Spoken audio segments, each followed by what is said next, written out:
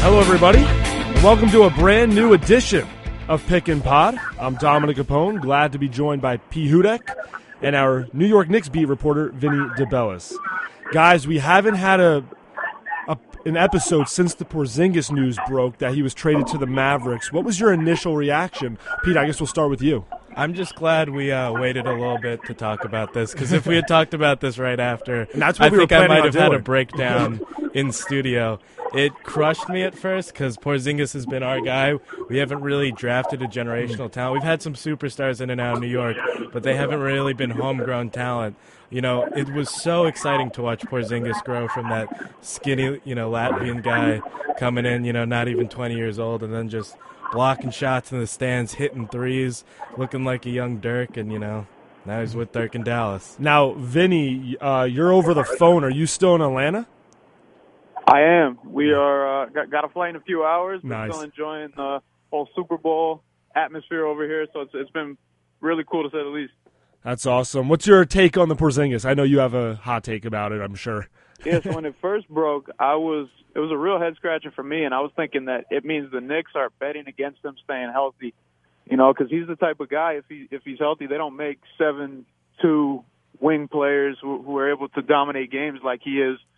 So he would be the type of guy to build around. But at the same time, the other thing is the Knicks, they better have some sort of commitment from either a Kyrie-level player, a KD-level player, to build something. Because they have the cap space. They got to make something happen. Because if they walk away from this whole free agency with a Jimmy Butler as their best player, no disrespect, it's not gonna be pretty for Knicks fans. Yeah, I believe I was looking before. The New York Knicks, $71 million in cap room. The next team that has the highest is the Sacramento Kings at $45 million. So the Knicks definitely have room to pick up 2 max slots, and that's definitely why they made this trade. It's just interesting because I don't know about you guys. My initial reaction was from Knicks fans that they were mad about the trade. Like, they were mad that Porzingis left and that the Knicks didn't get a high-quality player in return. They got, like, Dennis Smith Jr., obviously DeAndre Jordan, and Wes Matthews. And I just feel like this is a good trade for the Knicks. I understand they're betting on themselves getting those 2 max contracts, and you don't know if they're coming. But it's better to have the option of 2 than 1 with Porzingis who's not healthy. Because, in my opinion, a lot of people said that if Porzingis is healthy, Kevin Durant would want to come to the Knicks and team up with him. And I get, like, Kevin Durant might want to come to the Knicks and play for the Knicks, but why would he come and play with Kristaps Porzingis, who is injury-prone, who's been injury-prone his whole career? And if he goes out, then KD is all by himself, maybe with a Zion Williamson if they draft him number 1. I get what you're saying. It's a good trade for the Knicks in the moment. It just hurts so much that we had to give up the best player we've drafted since probably Patrick Ewing, as he's the sweetener to get rid of these bad deals that we've made throughout the years, these awful Knicks deals that they always seem to make. And the best player we get in return is Dennis Smith Jr. If we don't sign Tim Hardaway to that contract, if we don't sign Courtney Lee to these terrible contracts, then if you want to trade Kristaps Porzingis, fine, but go out and get a player that's better than Dennis Smith Jr. One of the picks we got back from Dallas is protected, top 10 pick protected. That's insane. You're telling me Dallas doesn't make that deal if the pick isn't protected? I'm sure they would have. And tell me this isn't the type of thing also that KP goes to Dallas and he and Doncic for years to come are this crazy force. It's just how things happen with the Knicks. Is the Knicks' luck? He will be healthy and he will go off and turn them into one of the most fearsome tandems in the league in that 1-2 in Dallas. Yeah, I definitely see where you're coming from. Now, are you guys, when you look at Kristaps Porzingis, like he even put out yesterday that Knicks fans don't deserve this, that they should stay woke. And I believe I was reading, and it says Steve Mills said that the Porzingis meeting was less than 5 minutes and no longer want to be a part of our group talking about Kristaps Porzingis. So did he bring this upon himself, and he's just trying to spin it in a better light now that it's in public? I think there's things we don't know. I think it's pretty, it's obviously crazy that in 1 hour he request a trade, and within that same hour, he's traded. You don't trades just don't come along right. That I feel like trade. that means it has to have been in the works for a period of time. Yeah, the Knicks had to have been fielding calls for a while about possible Kristaps trades, and then probably jotting down ones that they really liked. And when Kristaps came into this meeting, they said, "All right, we know about this Dallas offer. Let's go ahead and take it."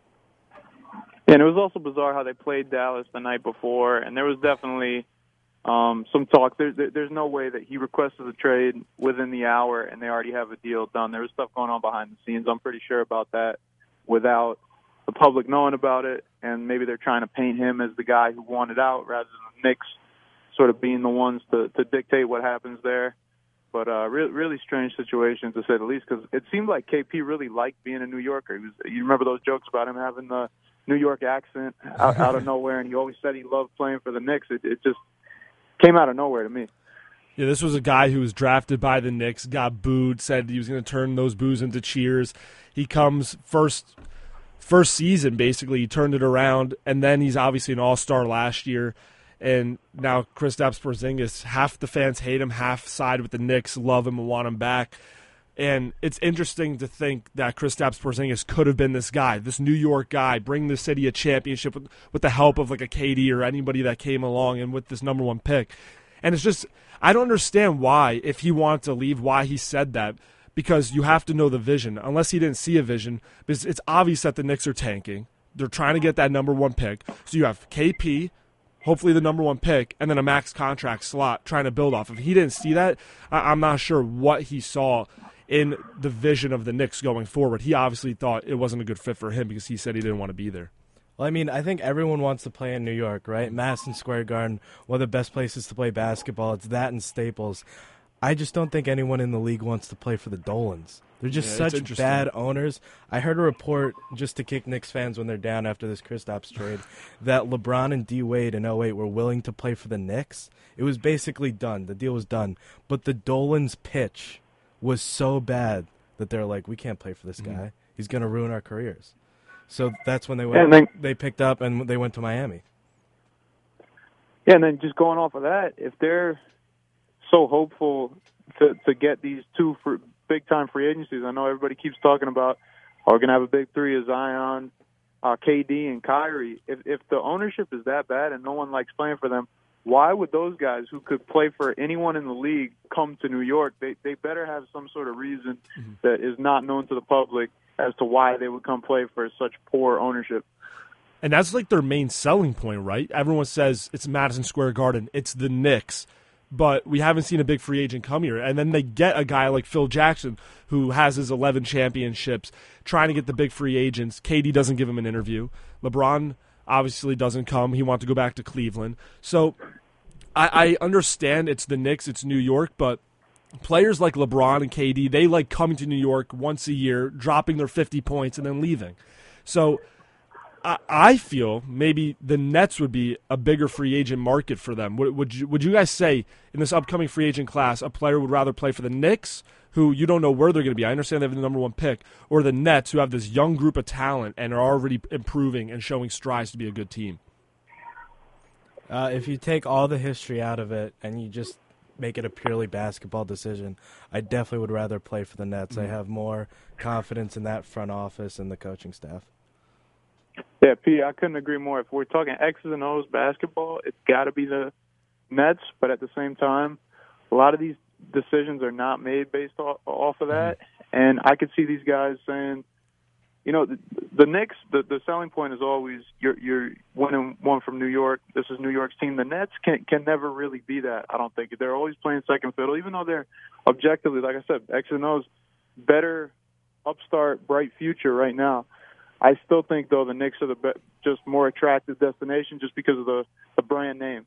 Yeah, getting rid of the X's and O's, just talking about it from a purely New York Knicks standpoint, if any of these superstars come to New York and they win a championship, they instantly become gods. This is like Chicago Cubs level curse, and just as big of a city, if not bigger.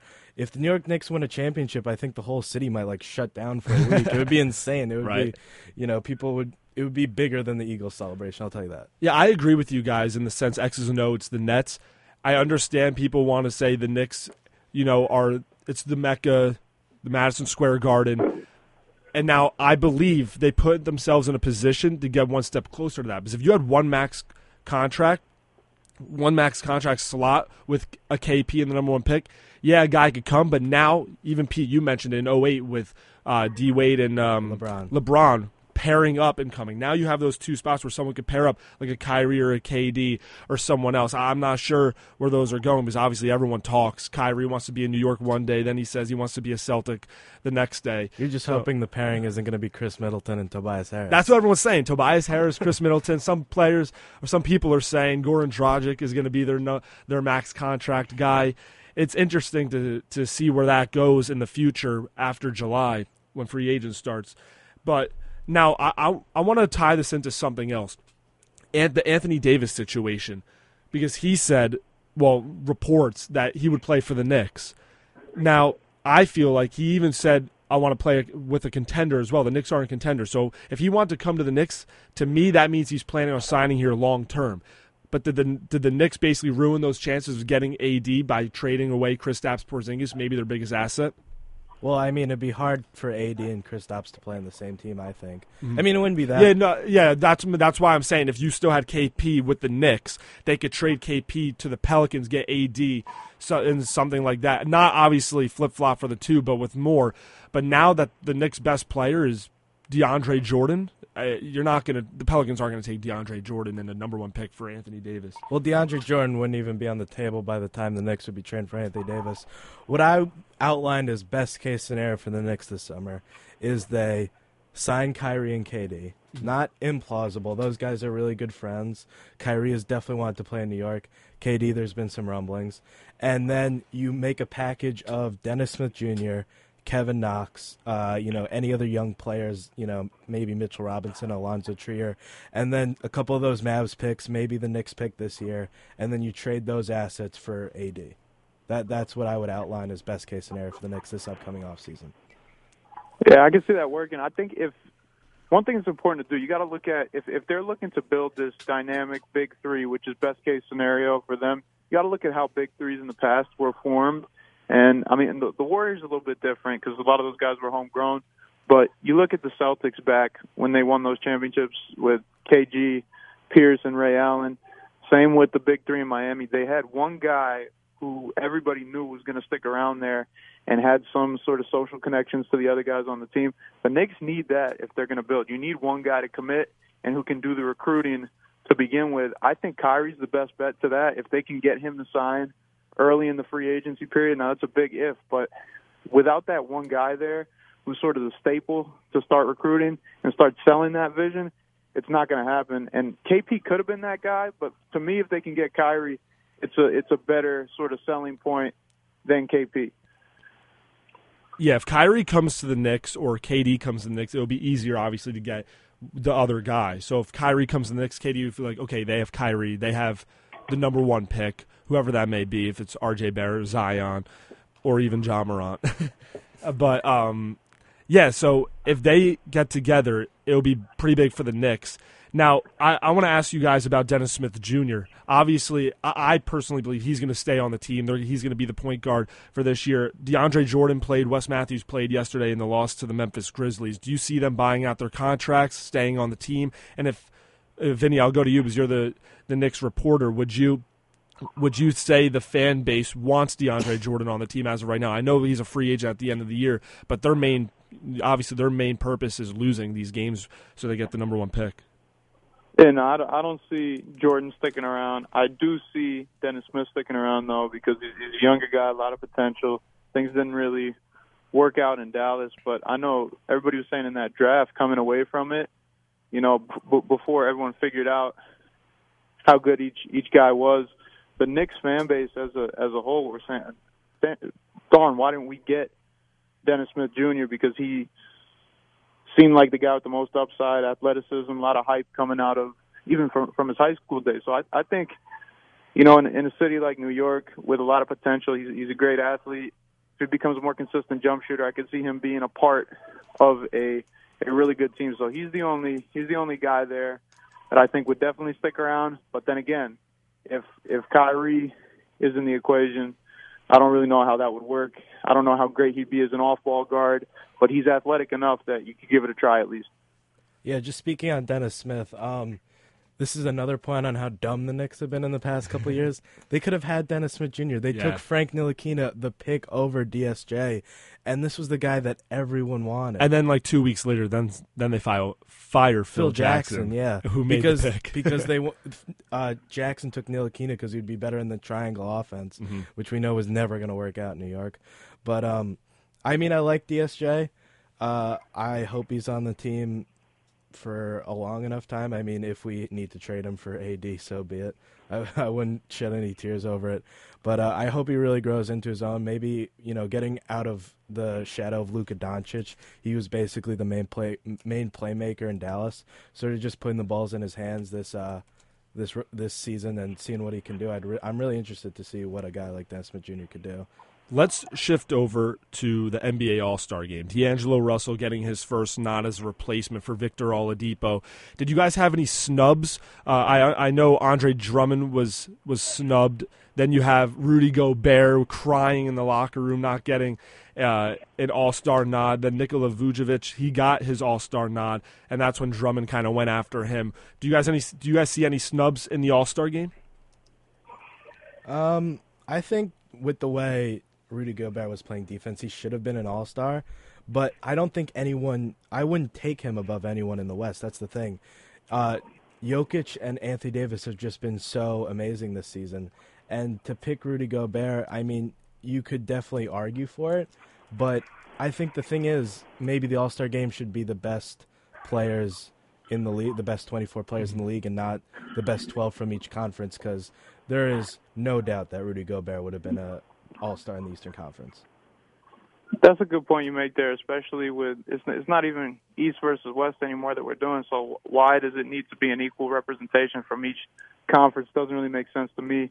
But the whole Gobert crying in the locker room, man, I'm not for that. I understand he's upset, but it's like you're a multi-million-dollar sort of franchise centerpiece here, and I guess if it's raw emotion, you can't really fault him, but. Come on, man! Crying in the locker room after an All-Star snub. Be focused on the future and all the great things that the team can do, rather than your own individual snub.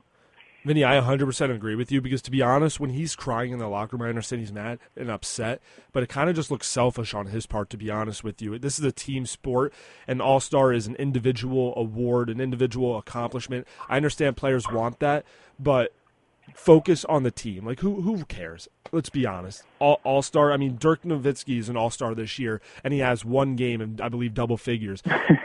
and Dwayne Wade's an All-Star. He doesn't deserve to be an All-Star this year, but I understand why they're doing that, to honor them as they retire. But for Rudy Gobert, focus on the Jazz, focus on winning. Andre Drummond going after Nikola Vucevic, focus on the Pistons, what you guys got to do to make the playoffs, stay in the playoffs, and try to compete. This is all petty stuff, and him crying over it, to me, it looks selfish. I mean, Rudy Gobert, to be fair, did lose $1 million over not being selected as an All-Star and on benefits in his contract, but also, to be fair, I think all three of us would be doing a lot more crying if we lost $1 million. Okay. I think $1 million seems I think it's a little less to Rudy Gobert. I think he makes around $16 a year. Oh no, he needs a 17. I think he's doing fine financially. I don't think he has to be crying in the locker room. There's bigger problems than, not going to Charlotte for the weekend. I think Rudy Gobert will be fine. Kyrie Irving, Kawhi Leonard, Giannis Antetokounmpo, Joel Embiid, Kemba Walker, the starters for the East. For the West, you got Curry, Harden, Durant, Paul George, and LeBron James. Giannis getting his first captaincy of his career. The first-year All-Stars, Ben Simmons, Nikola Vucevic, D'Angelo Russell, and Nikola Jokic, who definitely deserves it. He seems like he's a triple-double machine. And also, I can't forget Chris Middleton. Chris Middleton getting his first All-Star selection. I believe I read somewhere that he is the first All-Star in NBA history that played in the G League. That's pretty special.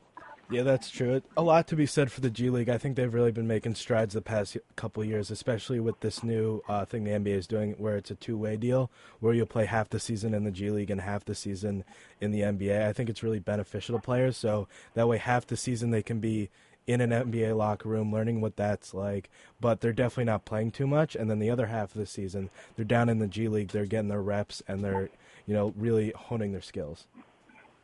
Yeah, that's an awesome stat about Middleton, man. I was not aware of that. And just look for the G League's importance to increase in coming years with all the issues the NCAA is having.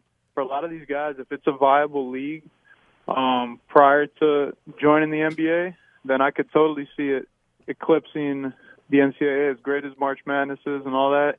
If these guys are getting paid and they think it'll help them with their game before they get to the NBA, then I can see that sort of becoming the thing that guys do out of high school instead of playing college ball. Again, this episode, we got to talk about Kristaps Porzingis going to the Mavs. We got P. Hudek and Vinny DeBellis' take. That was a lot of fun. Got our take on the All-Star game, the snubs, obviously the starters. And that will just about do it for this episode of Pick and Pod. For Peter Hudek and Vinny DeBellis, I'm Dominic Capone. We'll see you next time.